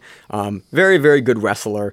But about 40 pounds smaller than Nick Rodriguez. So they changed the rule setup to basically, you kind of turned it as a takedown contest, is what they made. Yeah, it pretty much, that's all it was. Yeah, so the first rule was 4 feet to back. And I was like, what does this mean? And it was four points for if you go to back. So if somebody shoots in on a takedown and I drive you off your feet and you go straight to your back, that's 4 points. As opposed to if I shot in, got a single, brought you up, tripped you, you dropped to a knee, your hands hit, and now it's a 2-point takedown. Okay, so it's basically different freestyle. scoring. If you hit your back straight off the mat, go feet, air, ground onto your back. Essentially, it's 4 points. Okay, it's been different things, but so there were some other rules in this. Like it was a 1 point for a push out. 1 foot, and that's in freestyle. That wasn't anything new. Okay, the push out is you get them over the line. Okay, both feet over the line. Yeah, I saw that when the match was both feet over the double white or the big white. The big white line. Big white line. What was the parterre? Parterre. Parterre. Yeah. Parterre. Parterre. Parterre is so in high school wrestling, folk style wrestling, what we do here in the States mostly, collegiate wrestling, you have referee's position. Mm-hmm. That is the thing that looks like turtle that you set up in. So in freestyle and Greco, you have a parterre, and parterre is after you take somebody down, you'll notice in freestyle or the international styles, they're not usually immediately trying to get up. They're trying to flatten out and keeps their hips as tight to the mat as possible. Yeah. As a person tries to turn them and expose their back to the mat. Okay. And however many times you expose them, and there's lots of rulings on like if I went hand to hand, meaning if you turned me, my hand touched the mat, and as I rotate, my other hand touched the mat. That's fine. That's less points than if you rolled me flat across my back. Oh, okay. And I went shoulder to shoulder. And I haven't wrestled freestyle in a while, but I watch it, and every year they change the rules. So they always try to like maybe one country gets all sour about something, they'll doctor something up and change something. But for the most part, they just eliminated that, and for good reason. Especially since Nicky is coming from a jiu-jitsu world now, and his mindset is jiu-jitsu, and one of his strongest traits is his scramble game. He can't scramble. Like, he's not going to scramble in that situation. Right. If he's freestyle, he's going to expose his back every time he does something. Okay. So he's going to constantly just rack up score while trying to get in on a leg. So basically, they tried to make a rule set that made sense for both guys' strengths that would potentially create a more even matchup between the two guys, and that's what this was. About as even as you could make it. So let's talk about first. What was the event? What was this? I know they kind of tacked the super fight onto this event. These guys got announced on Thursday afternoon. Yeah. And funny enough, Pat Downey, PD3, I'll call him PD3, Pat Downey the third versus Nick Rodriguez. And they found out they trained together at NJRTC, New Jersey Regional Training Center, which is like Olympic sort of high-level preparatory. It's a preparatory. So what was it? Is that was Stanford and Rutgers, I think. Was it Stanford? No, it was Princeton. Princeton and Rutgers. Stanford, Connecticut. Man, it's all those. It's like those athletic colleges. Princeton and Rutgers. It's training center there, but it's a local to that area wrestling club. It's a USA wrestling club. Okay. And a lot of teams a lot of places can be USA wrestling clubs. They're all over the place, but they are one of the more notable ones. They have, you've got all the kids coming out of there from all the different high schools in that area, and then you have two big Division I teams that are bringing their guys in there. Okay. That makes more sense. Right. Okay, so you're a pretty decent sized, good high level wrestling room. Yeah. If you're working in that room, you're getting work. Like you're definitely you got some hammers that you got to deal with every day. So these guys trained together on a Thursday afternoon. We found out that they were matched up, and they produced a really funny like video between the two of them. And I was like, these guys trained together and are about to go to Wisconsin or Iowa and fight each other. Hawkeyes Arena. So what is this event? We Are Number One. What is that? We Are Number One is they've been doing this. It hasn't been Flow has started this, and it's what it is. They bring together all the high school number one ranked kids around the country, number one, number two, number one, depending on weights, whatever. They make matchups around them for folk style and freestyle. Okay. I mean, I watched a majority of it. I was at a bull roast for my sports booster of the high school I coach at, but I was watching it, pissing everybody off. I was like staring at my phone watching this thing. And most of the matches were either freestyle or folk style. Yeah. And so basically to determine who the number one is in high school that weight class for high school. Yeah. Okay, and, cool. All over the country. And you had that was high. That was high level wrestling at the high school. I mean, Okay. you're talking the best of the best of the best. Okay, yeah, because it was cool. Like they announced, guys, I'm just less familiar. I am less familiar with wrestling, and everyone else in the grappling right is. So we brought you in Right. because you are more familiar with wrestling. So There's people better than me, so thank you for having me on here to have to do Rob, my homework. You on these talk. You things. talk good, Rob. That's why I talk like good, you. yeah. And you teach me wrestling, so it's Yeah. like I got a And bias. Any question I can't answer, I text Ryan Mackin and ask him. So let's go on first before we talk about the matchup. Who is Pat Downey? Like, let's give some context. he's a because Marylander. Yeah, he's a Baltimore guy. He's everything. He embodies Baltimore. He's got a Natty Bow tattoo on his shoulder. I will say this: I do not know Pat personally. I know a lot of people who know Pat personally. I've been in the same room as Pat as a coach when he was a wrestler, but I don't know him. I'm not going to perpetrate his name or act like I do. He was a state champ at Loch Raven, and then he was in private school. What was he there? I know the Loch Raven one because I coached public school. But he was, I'm going to read this. I don't really care if anyone's judging me on that. But he was 3-sport athlete, very good, placed in national preps. To put this in perspective, that's big. Just to place in national preps is huge for a high schooler. Very, very good wrestler. Private school state champ. Like he was fucking good. Like at the end of the day, he was good. And then you go on to college and you're a Big 12, a third of Big 12. Again, I'm reading this just so everybody knows because I'm not going to remember all this stuff. And he did a lot and he moved schools and jumped around a bit. We don't need to talk about that. Again, I don't want to get a bunch of facts wrong.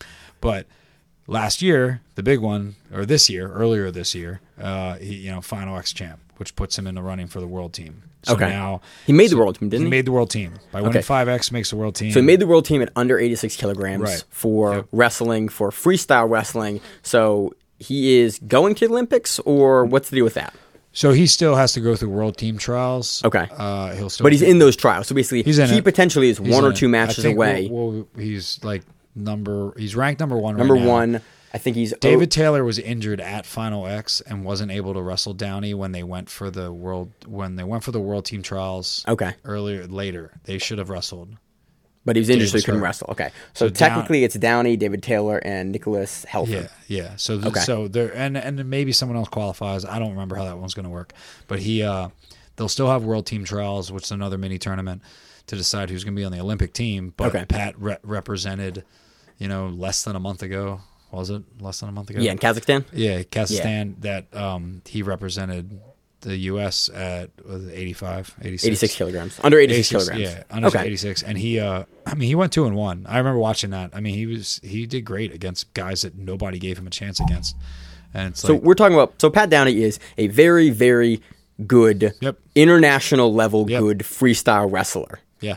Okay. Like he is. So I want to provide context of because I looked, this whole week has been who is Pat Downey for me? Basically, on Thursday onward from this matchup got announced, I was like, Rob, who is this guy and how big of a deal is this? You're like, he's a very, very, very good wrestler. So a guy, an Olympic hopeful. Very soon we'll figure out if he has actually made the Olympic team for the United States versus Nick Rodriguez. So we've gone through what is number one or who is number one. Let's talk about the match itself. Yeah. I was excited watching it. To put this in perspective, me and another assistant coach, one of my training partners as well, we were like huddled around my phone in a corner watching it as my phone was dying and I had to find a plug. And from a technical standpoint, from the standpoint of he won, he did what I figured he'd do and teched him. I figured he would tech fall him. So Pat Downey beats Nick Rodriguez 12-0, and in wrestling, for freestyle wrestling, it's 12. A tech fall is 12 points. 12 point difference. So he teched him. He came out super aggressive. He started going real hard, and the big thing about that is you're gonna make a person make mistakes, and you're gonna also push him out. And that's what he was doing. Right. He was racking I think up the first two push-outs were in the first minute. And then he blasted in, and Nick tried to roll him through off of the takedown, and he stuck himself straight to his back. So there you have 4. So now you're talking whatever that was. That was a 5. I remember that one specifically. That was 5-0 at that point. He got back up. He had another push-out. Now we're talking 6-0. Right. And Pat went really aggressive for that first, maybe a little less than 90 seconds because it was 2 3-minute rounds, and he was going But that 40-pound weight difference. We saw Rodriguez start to like lean on him a little bit. He started and, like, putting his to weight impose on his him. And you him could a see little bit. Pat was like, okay, I'm not going to be able to keep doing that. And he eventually, I can't remember exactly if he hit a duck under. I think he hit a nice little duck under. But I know he got his back and suplexed him. That's how he hit the tech going out of bounds. That was the final tech at the end of the second period. Yeah, that's how the final takedown. He had a couple more push outs here and there, but he I mean, for the most part, he out footworked Rodriguez in the clinch. There's a lot of hanging on to each other, which I think had a lot to do with Nick trying to put his weight on him. Yeah, and kind of leaning over. I mean, that's just being able to out footwork. That's a strategy we saw Nick be really successful with in ADCC. Yeah, you had some thoughts. Let's go into that. So let's talk about. You had some thoughts about Nick Rodriguez's performance at ADCC. Well, let me finish with the Pat thing. Okay. I think Pat did the best job he was going to do against someone 40 pounds heavier than him, dragging his weight on him. Nick does have a wrestling experience, not at the same level that Pat has, but still like a larger, and they know each fairly other competent wrestler. Yeah, they train together, so he knows what to do, and they're being playful about it too. There's like Pat's coming in super aggressive because he's trying to prove something as well, and it was a fun match. I think everyone got what they paid for in that one, and nobody could expect it. I don't think there's any surprises. No. Especially when you add in that 40-pound weight difference. It's not like you expect Pat to just hit like a takedown clinic on a guy that much bigger than you, because to put it in perspective, like there's a reason for weight classes in wrestling. In jiu-jitsu, a person can go to their back and suddenly they become small. Suddenly they don't feel as heavy when you're on top of them and you can base heavy and pressure.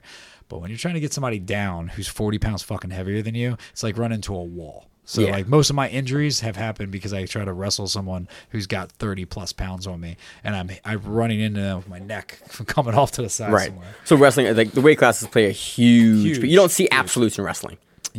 That's not a thing. It would be horrible. Right. I would never want to watch that. Right. But it's not a thing in wrestling. Jiu-jitsu, like absolutes opens are really common. Yeah, because even in judo, like it's uncommon. In judo it's the same thing. Right, it's uncommon. It's all leverage and like a big guy grabs me, even if he doesn't have good technique. If I'm in a gi and like we're going, grip for grip, that dude's going to throw me through the fucking wall. If he's heavier than me, he might even throw me if he's smaller than me. But either way, he's going to toss my ass if he's bigger than me. Right. So the Rodriguez thing. So you anything else to add on the Pat Downey versus Rodriguez match at who's number one? No, it was what I expected. Especially, I didn't even realize their weight difference was that large. I think it was 30. I think it was 40. Because Pat carries his weight pretty well, as does Nick. Like Nick doesn't. He looks, obviously they're both big fucking guys. Yeah. But Pat's a brawl dude. It's always hard to tell how heavy somebody is when they're stocky like that. And I was like, maybe they're close. And then I heard 40. I was like, yeah, I told you. I was like, it's about 40 pounds. You were like, oh, I didn't know that. Yeah. I knew this. I heard the other day he was heavier by like 30. I didn't hear it was 40. But I thought it was 40. I thought he's 86. Either way, it which doesn't is fucking matter. It's heavy. Yeah. Like, it's big. It makes a big difference, especially when they're taller than you and heavier. Yeah, which Rodriguez is. Yeah, that's heavy. So about that. So about ADCC and Rodriguez. So the big thing, and I've been prepped. I would like everyone to know I've been prepped on how I'm allowed to talk about this. I was like, Rob, don't be disparaging as you talk about stances in ADCC. So in jiu-jitsu, the stance isn't always as important, especially when someone is going to pull guard and or they're larger. So something I've noticed, the smaller guys concern themselves a little bit more with stance in the same way a wrestler does. The elbow, I can reach and touch the floor because I can quickly pull guard or I can quickly shoot. And I'm constantly battling between, are they going to go after my neck or do I shoot and score my two? There's a little bit more of a battle there on the lighter weights. In jiu-jitsu. Yeah. So stance becomes more important. Guys get smaller because then they can shoot on the legs or they can just sit guard real quick, pull you can go underneath the guy more effectively. You can do something there. Bigger guys don't rely on that so much, and specifically in no-gi, the game from everything ADCC tends to be top pressure. They want to be on top. I mean, they're giving the guy on top the decision more so than not. It pays ADCC to be on top. Rules favor you getting that It's takedown. Submission wrestling. They are looking for you to wrestle and then get to a submission. So when you're a bigger guy, you're used to snapping somebody down, doing a lot of things from the clinch. The problem is the majority of guys Rodriguez faced stood they kept their weight over their toes is what it was. Whether that's their game plan, usually they hang out in the clinch, but I don't think they were ready for the power that Rodriguez had in the snap. And what I mean is a snap down. And we watched it. I was talking about this. It was his second match where he Sanchez drove him down real quick. And it was like I saw a bunch of gifs of this. And it really had to do with he leaned his weight forward. One of my favorite things to do is when I feel somebody put their weight into me, leaning on me. It's like you're going to snap them. What's up, Rob? Yeah. I've done it many times. I've hit my face on the mat a multitude of times. It's my favorite thing to feel. Because if you're a guy that doesn't want to shoot, you just want to snap people down, that's what you want. You want body weight leaning over their own toes onto you, putting their hands on you. And it just makes that snap down come real quick. And Rodriguez took advantage of that. The fact is guys were used to being able to clinch and either pull or just be able to get a sloppy takedown to what it usually looks like. Yeah, I mean, again, sorry everyone if you're offended. Well, the level of different. like takedown game, like anyone who thinks it's different. And Rodriguez is All-American, right?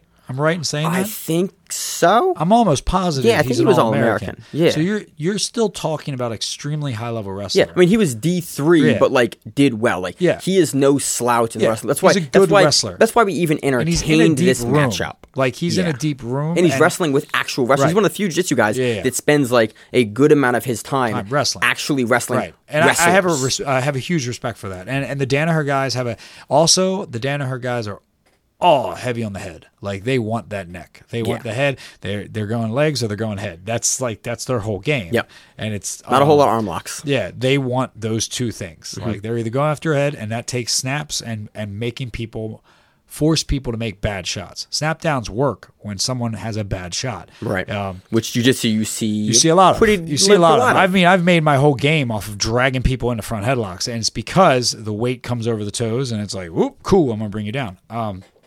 And that was happening for him. It was all day. It was like given to him. And, when it didn't work, he was able to just stay heavy pressure on top of somebody who tried to pull guard out of those positions. Right. So, I mean, that snap down was that's key. And when a person is just leaning their weight on you. So that's all I got. You got anything more for ADCC? No, that was the big one. So let's talk about the next thing. I do have one more thing. Okay. This is just so the day after I was like hyped up watching. Everyone was hyped up, dude. Lachlan Giles ran through three big dudes. It was a great event. I was hyped up watching one. I of course I want to see the wrestler dominate, but I'm watching some of the guys I really like lose too. But the big one, the big match that I saw, a really obvious problem was like with Tonin and JT Torres. I love Gary Tonin. He's hilarious. I get a little fanboy about him. But Torres, man, there was this huge difference, and it came down to stance. And I said it in my class the next night. Torres never broke stance. They went out of bounds. They reset. And Tonin, who's been training for MMA, you could see that he was shaking it off. Like he was like coming back in. He was like getting himself back into his zone or taking that big deep breath. Yeah. And JT Torres, man, that motherfucker never stood up straight. He stayed ready to go the whole time. And this is something you tell every wrestler. It's like you got to be ready to go.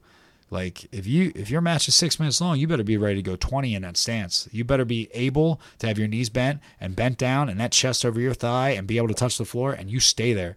And if anyone who watched who's number one who chimed in to see that or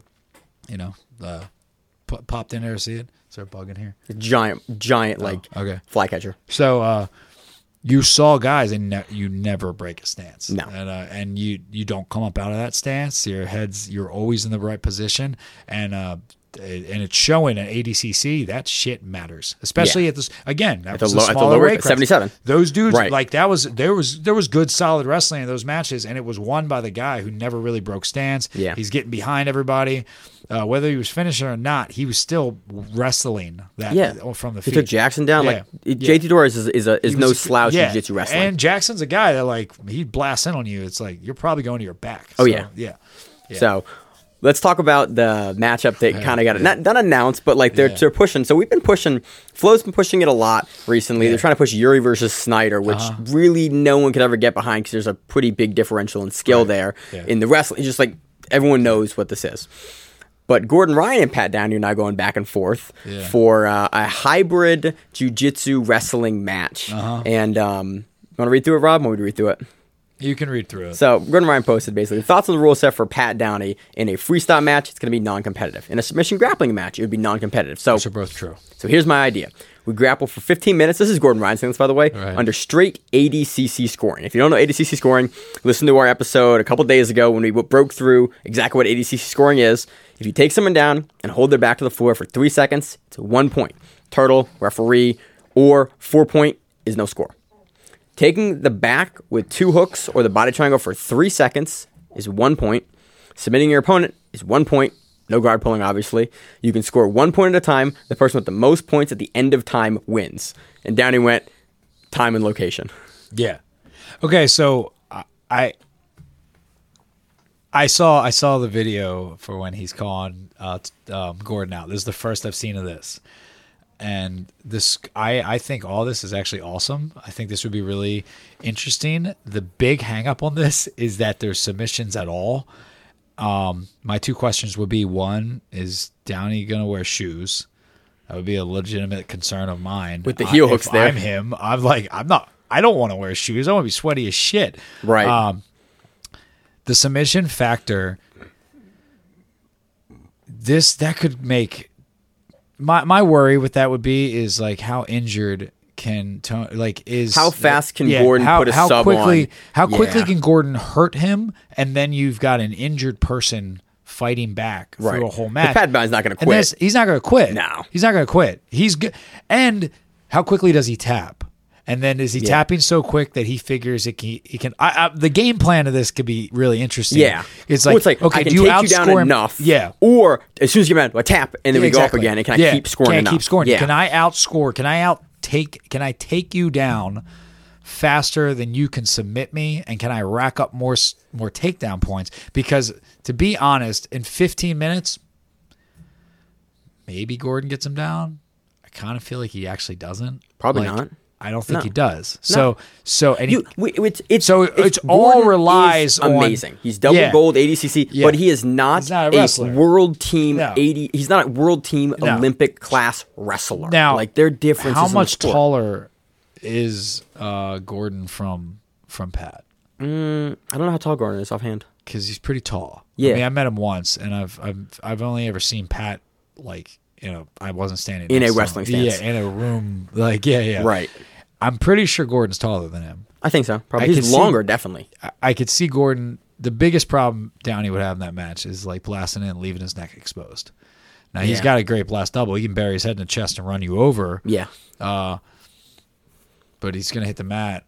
Well, Pat Downey is like his mat wrestling is really where he shines. Yeah. More than anything. Like he's a really good honestly, mat wrestler. I think he could just keep racking up points and like keep him pinned and then just cut out. And then potentially Gordon gets him down. The biggest but he's only racking up 1 point per sub too, the other thing. So it's like you can only score 1 point at a time. So I don't know. It's potentially interesting. I don't personally want to see a ton more like wrestling versus jiu-jitsu because it's not the 90s. Yeah. And we kind of like it's whatever rule set is easiest to score the points is the guy that's going to win. I'm thinking hypothetically, like all the craziness that could happen in this. I think Pat can pin him down and keep him there for a fair amount of time, but at some point he gets free. At some point, but what happens if one of them gets the other one's back and they just dog him out? Like they just hold on. I assume there's going to be some more. Yeah. There's going to be some more like rules like added, like more than 4 minutes of back control. Yeah, it's going to be interesting. It's interesting.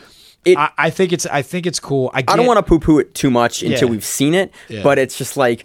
I've seen enough matchups between like this guy and this guy where it's like style versus style where it's like it's all about the rules. Like, can you do this? Can you do this? It's like that's how it plays out. So I mean, there's a reason why judo doesn't have shots on the legs because wrestlers showed up. There's a reason why because Georgians of Georgians we can say because of Georgians. You can't. There's a reason for a lot of things, and it's always because somebody else gets bummed out because their team lost. It's the reason why you there's this in freestyle. There's this in Greco. There's always reasons for all this shit. Right. And it's usually because someone got hurt. And I mean, like, their feelings got hurt. Like, their whole country got upset. And it's usually, I mean, it can be the U.S., but a lot of times it's like Iran or Russia. But a lot of times rules happen because this went down and everyone went, holy shit, we can't keep having that happen. Right. But with these things, they're niche-y, it's fun. I think it's interesting. I do like one thing. The argument of jiu-jitsu versus wrestling has always been stupid to me. It can be the same. I think if you're trying to do Brazilian jiu-jitsu and you're neglecting the takedown, you are subpar. I think like you're leaving something out. Yeah. You're super limited in a skill set. All the time, people ask me, well, what would you, for self-defense, would you teach a girl? And this is like this argument I've had, and you'll probably get hate for it. Like, you won't. Everyone will be like, don't have him back on. Fuck that dude. But I always look at it like this. I would rather have the ability to not be taken down than to have to fight off my back. I think that's reasonable. I don't want to be taken down. I think that's reasonable. Yeah, like that's that. Not everyone who does jiu-jitsu has that ability. Right. And not everybody who has wrestling is good enough to stop a takedown or knows what to do when they get on their back. I happen to have many statistics telling me I'm really fucking hard to get down. Yeah, Josh, I've seen you fight. Josh, I've seen you fight professionally, professionally numerous times. Rob, you're very hard to take down. And so I'm happy with that skill set in my life. I've worked very hard to have it, but when it comes to like the jiu-jitsu mindset that we have to fight off our back, I think it's pretty flawed. But this makes it interesting. The problem is, in the same way, I think if you're talking about self-defense, if you don't know how to defend yourself from somebody off their back, you have an even bigger problem. Like if that's not a thing to you, like if all you can do is kind of run away from them, then that's an even bigger issue. Yeah. I cite Ryan Hall and Gray Maynard. Like, if you're scared of the guy saying, come to my guard, then you have a bigger issue. But, it's Ryan Hall. But, yeah, that's kind of like a good test case for that. Yeah, that's not really like, that's maybe a bad argument. It's a bad argument, but it is a high-level wrestler versus a guy who's going to play off his back. Right. And you need to crush him, and you don't want to do it. I mean, that's neither here nor there. That's MMA. We don't really do MMA on the show. Yeah, we're not going down that. So you're interested in it. Could be fun. I think it could be really I'll definitely fun. have you on again with you, though, if this happens. I agree with you, though. I don't need to see a lot of these. No. Because so you're talking the king of the fucking world for jiu-jitsu and Gordon Ryan. So is Pat his equal wrestling wise? He's really not. He's not. Like kind of Jaden Cox is or like a Kyle Dake. And I'm not discrediting Pat. I'm just saying that you're talking those guys have been there. You're talking about, well, one, you have two-time world champions, right? Olympians, like that's a higher level, and in some ways the equal to the ADC champion, to the world champion in jiu-jitsu. It's really not though, because the water is so much deeper in wrestling and battle tested, and like what you did to get there was such a different world, different path. They're different sports in different. But it would be interesting to see sport. Those things happen too. I would love to see that. I think this would be really funny. I don't know what that weight difference is. Because Gordon's is open. 205, 220. 205, 220. Gordon Ryan, 225, depending on he is. So they. No, sorry. I think he's like 205. I think. So they could only be like a 15-pound difference. Something like that. They could meet at like. Watch me super wrong about his weight class. Yeah, I think knows? he was under 90. He was under 99 kilograms. So he was under, and he was 4 pounds under 99 because he got food poisoning. ADCC week. Okay. So whatever weight that was. They could potentially be under 20-pound difference. Yeah. Like it wouldn't be the same as Rodriguez, which Rodriguez probably isn't that heavy when he's competing either. I'm sure a week off. He's about 230. Is he? Okay. He's man. I came up to his pack. You blow up quick when you don't have to do shit. So. I came up to his pack. Yeah. He's a large man. Okay. He's big. Okay. So could be a lot of fun. Rob, really appreciate you coming on. Yeah, as always, problem. bring you on whenever we bring wrestling stuff. Yeah. Appreciate it as always. Thanks a lot. So moving on to a brief recap of Battle Grapple 6. We actually didn't get a chance to cover this event fully. The Grappling Insider has some great information on it on their website with results and a write-up. And shout out to them. Yeah, dude, they put up some great stuff, and so they're honestly a big place that we turn to a lot of times for event results. For event results, it was Team UK versus the world. Team UK gets it done with Martin Christina Martin versus Rose O'Sharon, getting it done via knee bar. That was the victory. All the other matches on Team UK versus the World were ended up being draws. And that's for that event. You can watch the event on pay-per-view. The prelims were actually streamed on Facebook, and it looks like a really cool setup for that event. That's all I got for that one. Yeah. So in other news, we have, in the preview section for next week, we have Nick Rodriguez versus Joe Dinkerschlitt. Yep. I think is the gentleman's last name. This is in Forged in Fire. I don't have a ton of information about the promotion. There are some other super fights happening as well. They seem to be Texas-based. I think so, yeah. I didn't really get a whole lot of information about the promotion, but that is happening next week. And then it's a really quiet week next week. A lot of previews next week. Yeah, there was going to be a fight to win it in Baltimore, but the No Sleep team... No Sleep needed some needed some sleep. That was basically, I think it's probably. the only event we've ever seen, at least that I recall, Fight to Win canceling and not replacing or moving. Yeah, I know they've done it for totally some other understandable. events. I mean, like ADCC was just such a spectacular event, and when you saw all of the moving parts that were required for that, it absolutely makes sense. Dude, for how tired you and I were, I can't imagine what not being part of the event, just like going there and covering it and doing interviews and doing podcasts, like just for our piece that we did for the Grappling Rewind, and like how tired I was. Literally, I slept 11 and a half hours on Tuesday. You're still sick. You're still sick. Yeah, like it was amazing. It was absolutely worth everything. But yeah, they deserve needs a week. Well, off. they had a week off. They had a week off in 3 weeks. Yeah. Basically, so like. Yeah, that event. So we have quieter week next week, but still have some great previews. It'll honestly give us a chance to do some more in-depth previews on stuff, which I'm happy about. Usually we're just doing the recaps, so we'll do some more in-depth previews. I should probably talk about some of the matchups in a little more depth, like, hey, this guy brings this to the table. So it'll be kind of, some different stuff for us this next week. Again, we have a bunch of stuff coming out on YouTube still this coming week. We have, some cool content in the works for you. So find us out on YouTube because it's all going to be posted there for the most part. A lot of the video stuff we're doing. Absolutely. So what's your week look like? You're out next week, right? Yes, I'm out next week. I'm going to be in Chicago. I'll Sweet. be chilling with Viana. That'll be awesome. Got any fun plans out there, or just out there? I have no idea. I'm going to let them figure it out. But yeah, it'll be good to hang with them. Other than that, I'm just going to try to recoup. Yeah, dude. We need some team sleep. I'm also going to be writing up my kind of thoughts on the stories that came out of ADCC. You sent me some cool drafts there from like some concepts, and I'm like super excited what you produce. Yeah, I'm always a big fan of like reading the stuff when we proof it that you produce, because you produce some really cool written pieces. You know what it is like it's basically the stories that came out of ADCC are so fascinating, so incredible, so captivating and compelling that I think people who don't know anything about jiu-jitsu will still find them interesting. I was basically texting friends of mine that don't know anything about jiu-jitsu about like all the crazy things that happen, like Lachlan Giles run. I feel like ADCC at the spectacle and the level it is now has the potential to really bring new people into the sport, exactly, into the professional sport, into like fans of like watching high level jiu-jitsu. Like this event elevated the platform for what a professional jiu-jitsu event.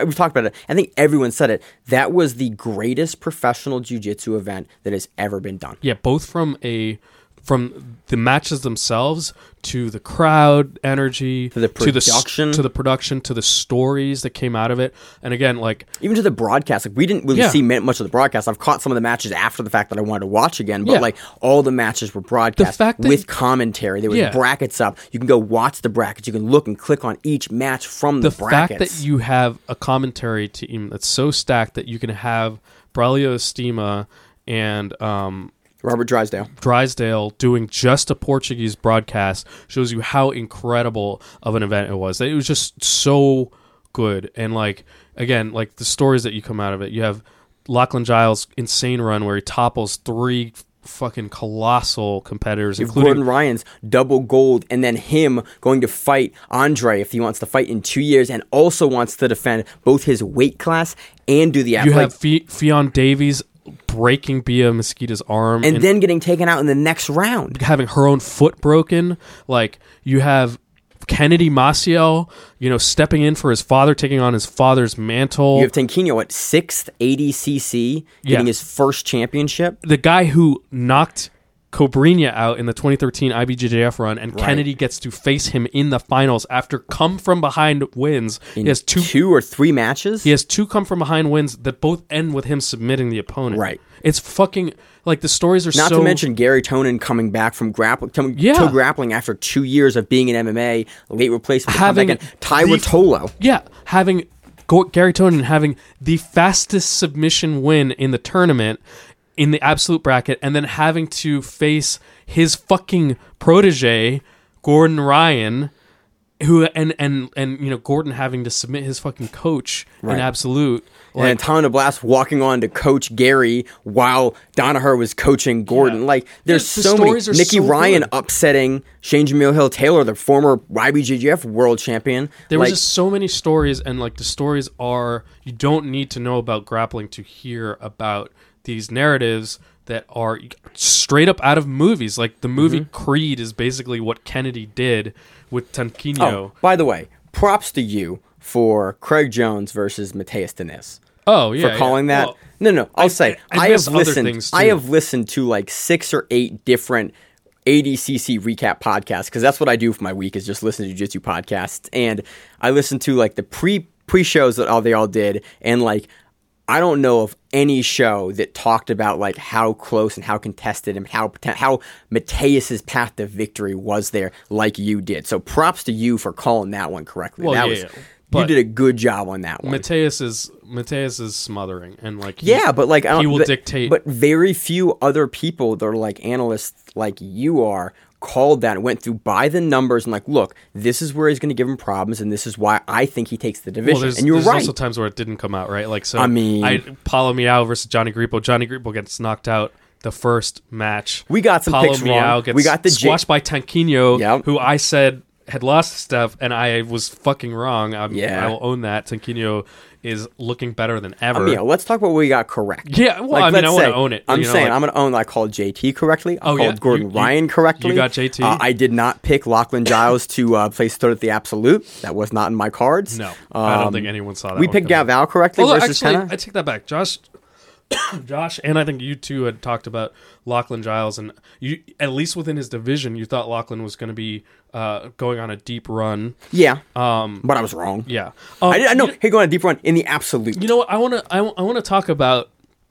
Yeah, I'm glad that you brought this up, because, you know, for example, I did not see Lucas Lepre getting knocked out by Dante Leon. No. So what I want to talk about are the fighters that we love to see, that put on great shows at ADCC and that people should watch, that aren't necessarily champions, you know, yet in any given point, right? So the guys that are like on the level to get into ADCC, but necessarily didn't have maybe a deep run, or like didn't medal at ADCC, that you should definitely watch. Or some of them did medal, but some of them didn't. But like Dante Leon is a great example. Dante Leon, we talked about how exciting of a fighter he is. Oh yeah. How dynamic he is, how great he is in all of these regions. He fucking took Lucas Lepre's back.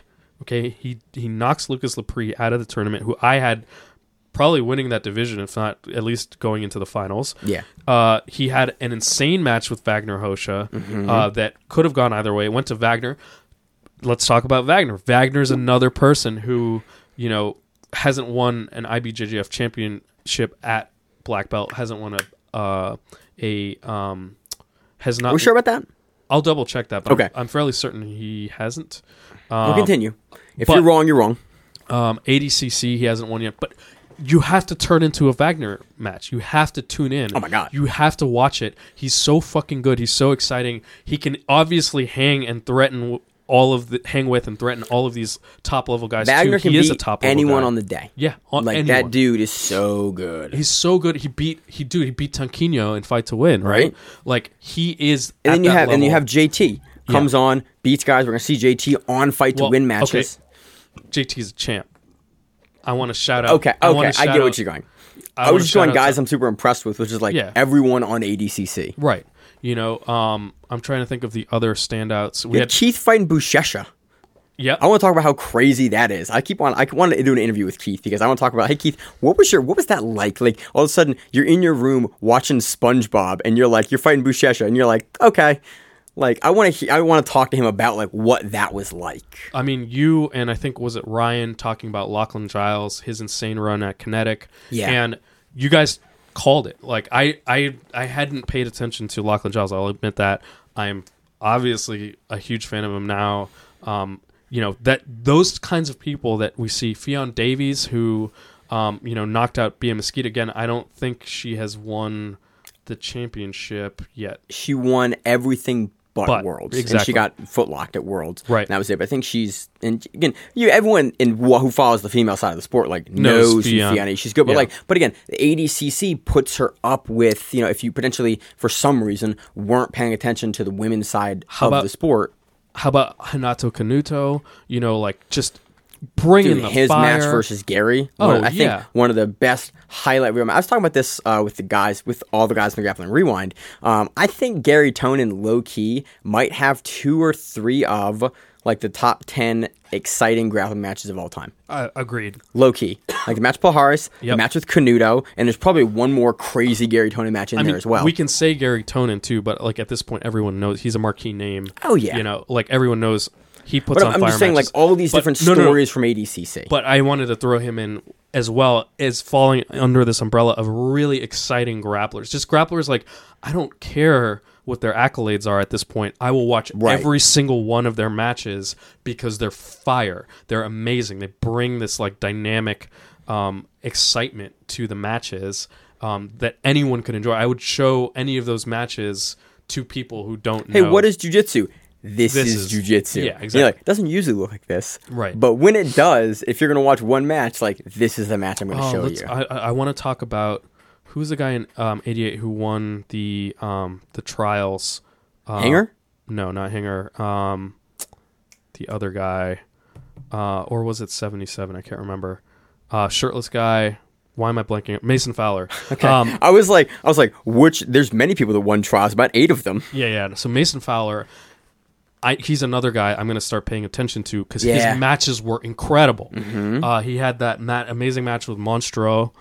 Dude, that match was low key. Like, that was an awesome match. And then he had a really good match with Craig Jones too, right? Mm-hmm. Yeah, like incredible matches. Mason Fowler's another one of those guys where I'm going to say it and like I'm going to throw him in with all of these names where go and watch his matches. He brings grapples exciting in an exciting fashion. And I want to transition a little bit and talk more about how ADCC was such a good event that it will bring new grapplers in. And they actually interviewed Danaher a little bit about this and got his thoughts on it. And it was really interesting to hear Danaher's thoughts on kind of how, at its current state, grappling is still a niche sport, but we have these moments where it breaks out and it starts to get exciting.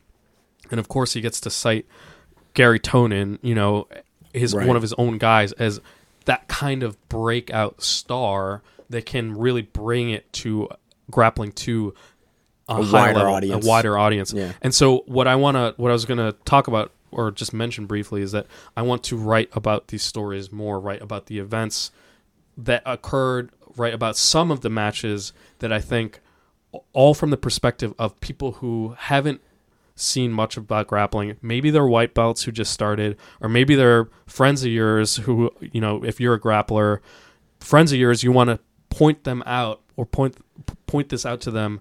I'm going to be writing about some of these things that came out of ADCC and why people should be paying attention to it. And why you should basically start getting into pro grappling. Yeah, exactly. And get into grappling in general. Yeah, if you're a white belt or someone who doesn't know. Hey, I'm looking forward to it. I always love like editing your articles and editing there because I'm a terrible copy editor. So big fan of your work. Looking forward to seeing you write up more stuff, us to do more content.